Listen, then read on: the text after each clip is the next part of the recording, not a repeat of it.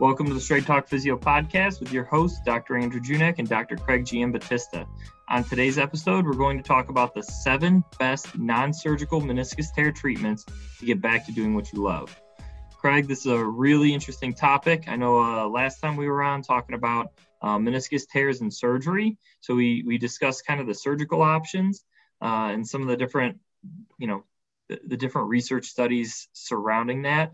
Some are slightly controversial, I would say, in comparison to what's being done in modern day practice. So obviously this episode holds a little bit more near and dear to our hearts because this is some of the stuff that we do to treat these types of meniscus tears and get people back to doing the things that they want to be able to do without pain. So Craig, do you want to take it away and start by telling us a little bit about what a meniscus is? Just a quick little review, and then we'll jump into symptoms and what our different treatment options are. Yeah, let's get started. So for a little, like you said, for a little more detailed review of this stuff, check out our previous episode because the stuff we're going to go over now, we're going to do the quick and dirty version. But if you want the detailed version, go back, give it a listen, and then kind of revisit this episode. So we're talking about the meniscus today. Menisci, plural, I think. That sounds menisci. Right. Yep. Menisci. Sounds right. Sounds right to me. So let's roll with it. So basically, 2 C-shaped cartilage pieces are kind of tough and rubbery that they sit in between the femur and the tibia. So the tibia and femur kind of sit right on top of each other. The femur, the end of it is like these 2 little half circles sitting on like this basically flat tibia. So the C-shaped menisci create this socket.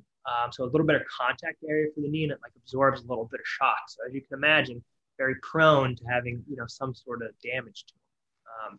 Like we talked about in the last episode, how common are these? So meniscal lesions are likely the most common intra-articular knee injury, and they're one of the most common knee surgeries. Do you need to get surgery? Likely not. Listen to the previous episode. You can hear me go on my soapbox about that. One thing I do want to highlight just before we go on, we harp on this all the time, but I still think it's worth saying, is nearly all knees, when you look at them under MRI, there's going to be some defect in them. Even with asymptomatic people, up to 30% of these people in these studies we looked at had meniscus tearing and they had no pain. So like we preach all the time, the scan is not the only thing that we're using to diagnose these. Surgery likely not the best option. That's why today we're going to be talking about the non-surgical management. Symptom-wise, I think, Drew, you talked about that last time, so might as well bring it home. Give us the quick review this time. What are some common symptoms that you tend to see with patients with a meniscus tear, or what you would consider like a meniscus, quote unquote, meniscus injury? Yeah, some of the common things that we see are usually the pain is located in the front of the knee. It will typically pick a side. So it'll be on the medial or lateral side. So medial is considered the inside of the knee. Lateral is considered more closer to the outside of the knee. Usually there's tenderness kind of in the divots of the knee right next to the patellar tendon. So a lot of people know where their patellar tendon is. It's kind of that ropey like structure right down the center of the knee. If you move just to the side of it, either side, those are the divots that we're talking about. And usually what you'll find is some tenderness to touch there or some irritation or swelling. There'll also be clicking and popping in the knee, and usually that clicking and popping is painful. So that's a really important distinction to make. Just general clicking and popping, that could just be just gas bubbles being released. It doesn't necessarily have to be correlated to a meniscus injury. So clicking and popping that is typically painful is usually a symptom of meniscus tear. Catching and locking in that knee. So if you're walking or you go to bend that knee and you feel like you get this sharp jab of pain, and then the knee gets stuck and you have to do some different things, twist it a certain way or work it a little bit before it unlocks and starts to move again. That's another symptom. Knee buckling. So if you're going up and down stairs and you feel like your knee just wants to give out, or if you're going for a long walk and your leg starts to get a little bit fatigued and then you start to feel that your knee just doesn't want to support your body. That's the description of like knee buckling. And some of the aggravating factors that we see with a meniscus tear is usually painful knee bending, painful squatting. So people are doing back squats, front squats, just air squats sometimes, depending on how bad and how severe the injury is. Pivoting. So this is a really big one when it comes to sports. Twisting and pivoting on that knee usually is part of a mechanism of what causes the injury. And it's also something that really aggravates and agitates it. running and walking. And then obviously we mentioned steps a little bit earlier. But those are all some of the different types of symptoms that you can find with a meniscus tear. So as you can see, there's a lot of different things that kind of qualify it to be a meniscus problem. And that's why sometimes diagnosis in the knee is a little bit tricky, because meniscus tear can look very similar to other types of knee pain as well. But knowing, finding a provider who knows exactly what a meniscus tear looks like and how to screen out some of these different things is paramount. Yeah, very good. And I'd say I see basically the same kind of stuff. So good to have, two of the same things, and we're in different settings. And I think that carries over across both the settings we work in. So with that being said, like when this stuff happens, let's go into our list. Let's go into the 7 best non-surgical treatments for meniscus tear. So I'll start us off with number 1, and that would be acute management. So whether this is an injury that you just occurred, like damage to the meniscus what just happened, or if you had some irritation or some damage in the past, and now for whatever reason it's aggravating, all of a sudden you're going to have pain for some reason. And when you first get it, we call this like the acute stage of pain. Now this can work for chronic pain, which, we can get into a little bit later, but for the acute management of pain, the first things is activity modification. We find some ways to relieve the symptoms, whether that be ice, gentle range of motion, and then just kind of getting you back to like moving a little like appropriately. And I think one of the most important things to remember with this style of treatment is it looks really similar to what you do right after you have surgery.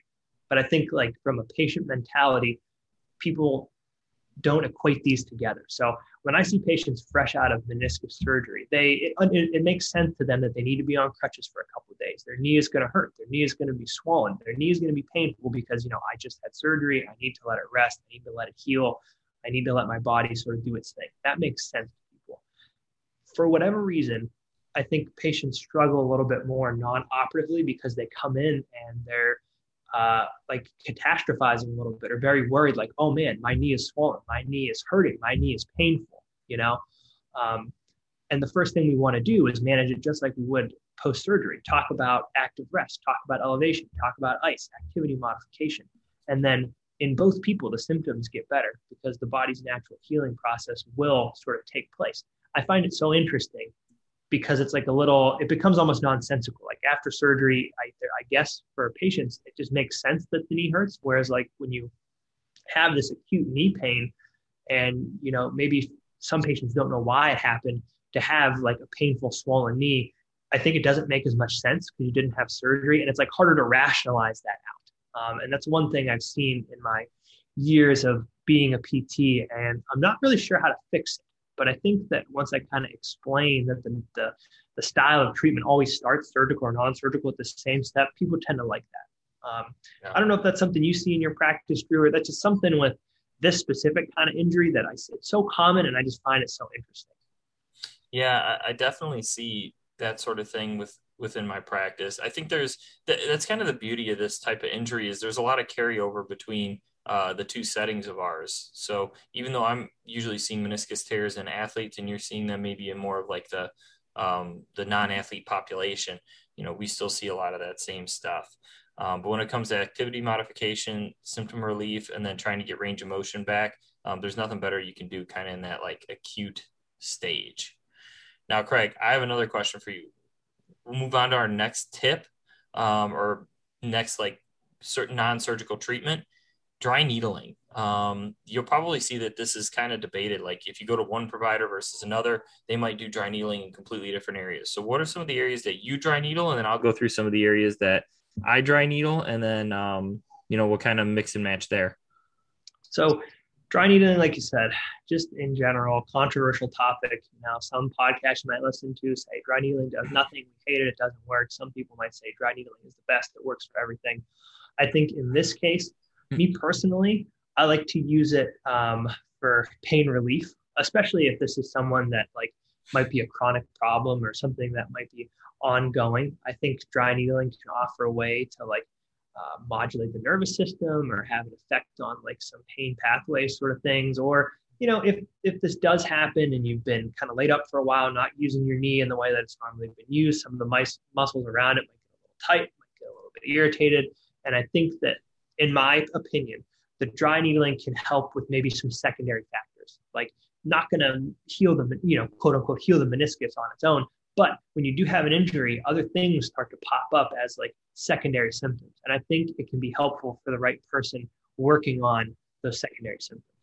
What about you, Drew? I didn't answer the question. Where do I dry needle? It was like, come on, Craig. I was waiting for it. Took off out of left field somewhere.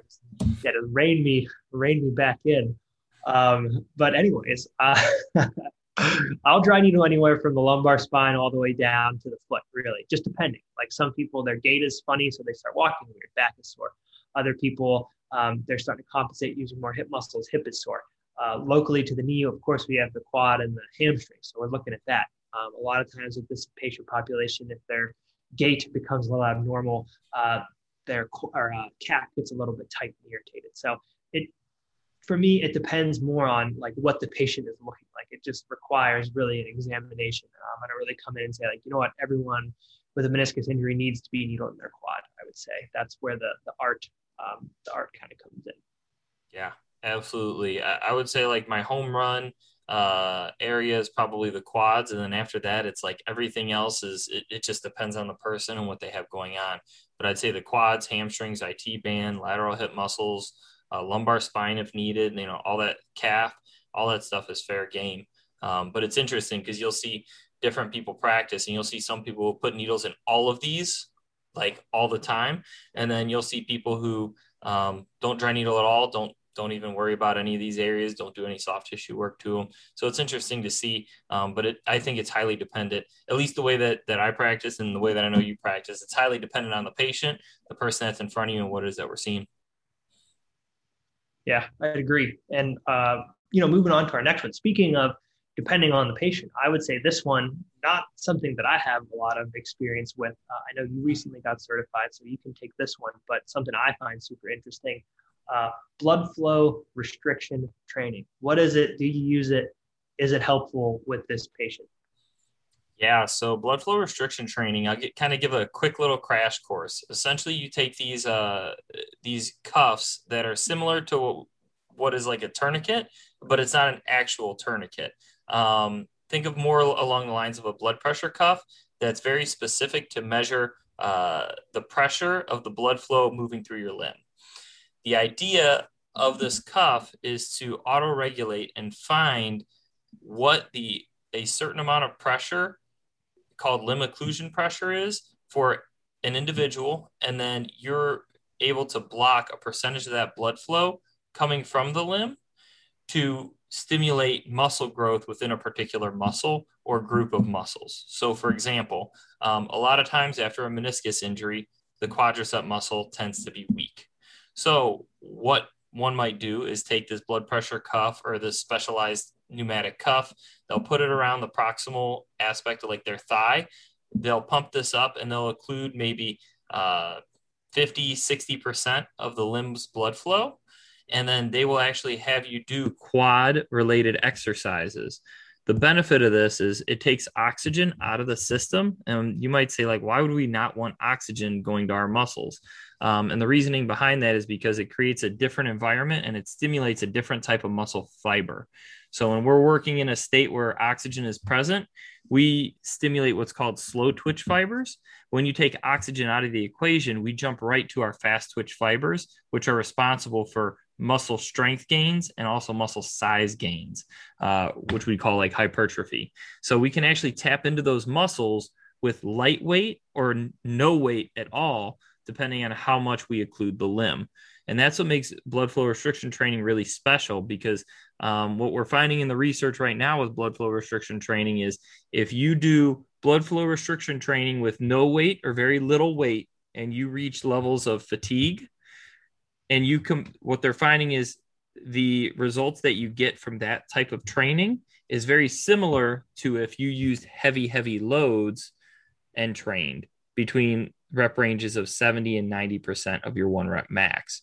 So it doesn't necessarily mean that everybody should switch to doing blood flow restriction training. It just means from a rehab perspective, what's really important is you can stimulate and get those type 2 fibers to fire and do what you need them to do early on in rehab.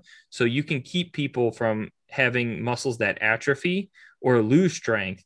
So this is really important in an athletic population who needs to compete. But say a guy went down with a really bad injury, you can get them back a lot faster because you don't have to go through the process of 6 to 12 weeks of rebuilding muscle. You can actually maintain the current muscle that they have with some of these different techniques from the blood flow restriction, or you can add on more layers of muscle as you're working with that patient. So really, it puts you at a great advantage. So again, that tip or it makes its way into one of the 7 best non-surgical treatments because it works really well in the post-operative phase. So if somebody does end up having surgery, a lot of times the quad will try to shut down and not do what it's supposed to do. And that has a really good way of stopping that atrophy and then kind of waking that quad back up very quickly. And then also for those who are non-surgical, it's a really good option for people who may not be able to get into a squat, may not have full knee range of motion. Maybe they can't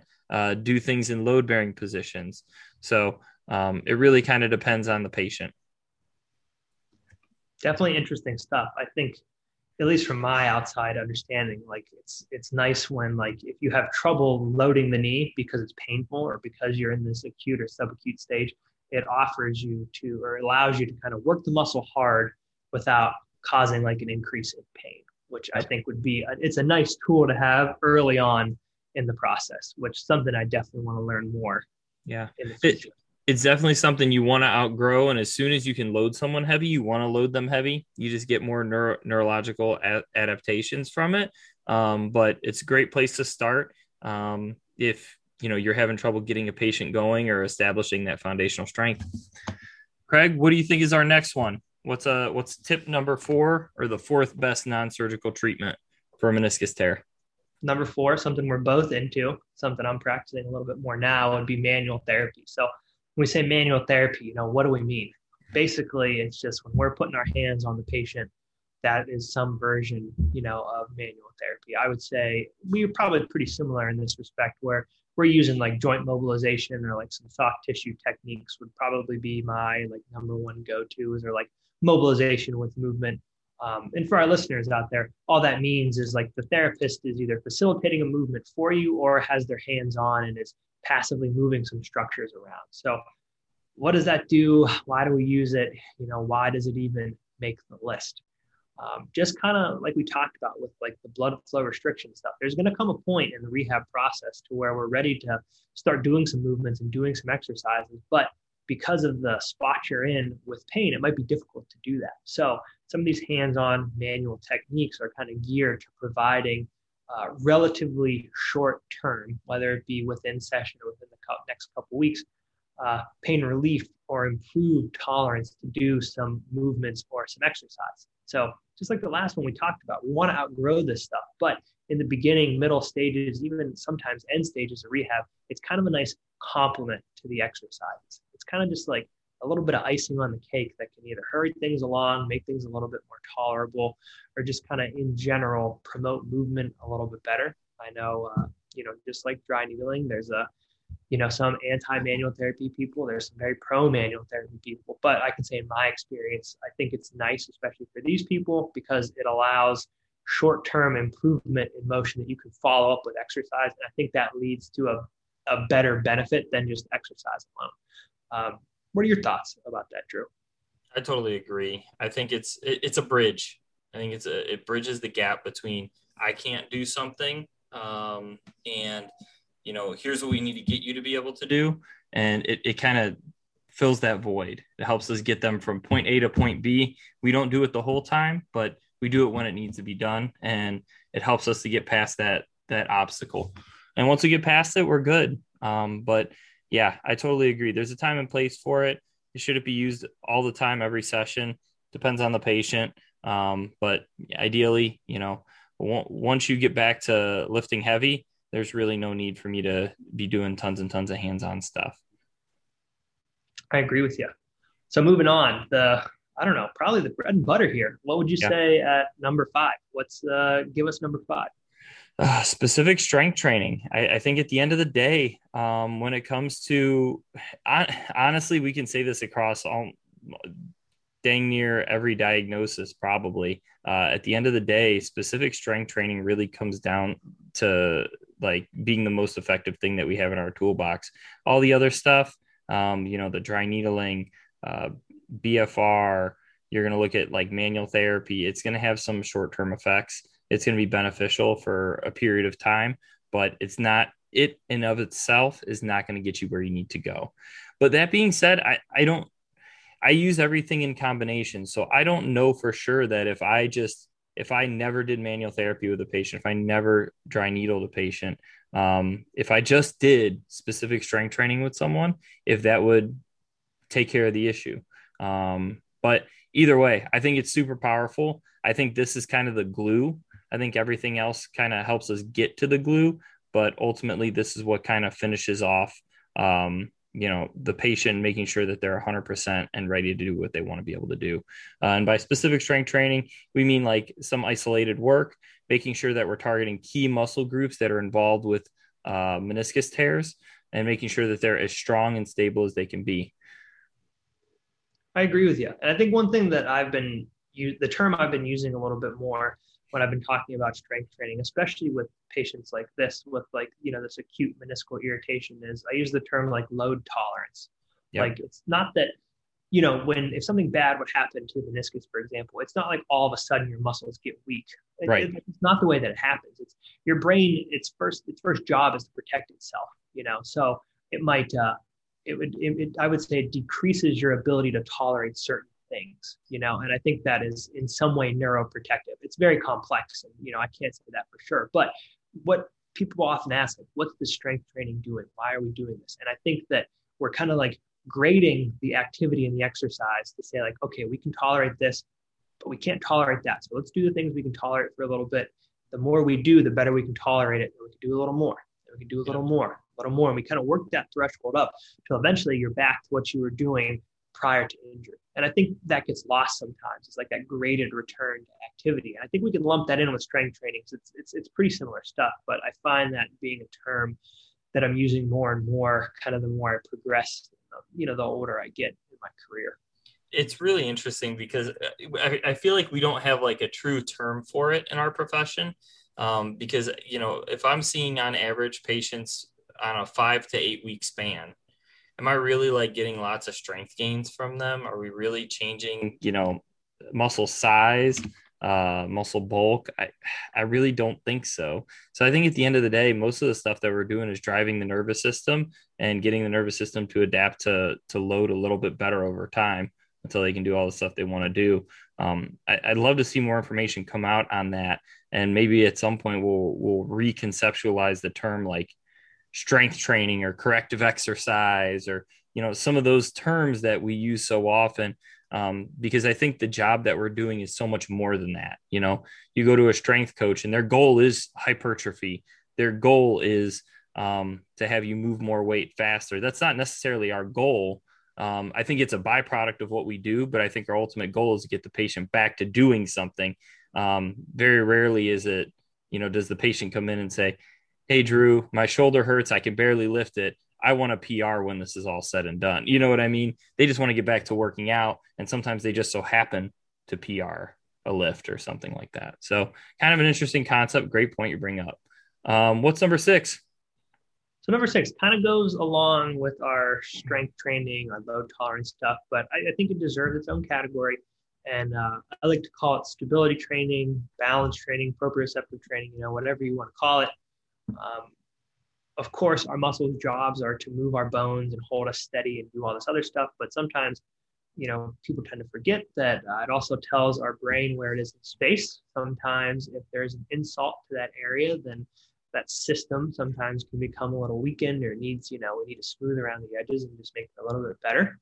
The style, I would say, of exercise is a little bit different than strength training. So I think it deserves its own category. What do you think about that?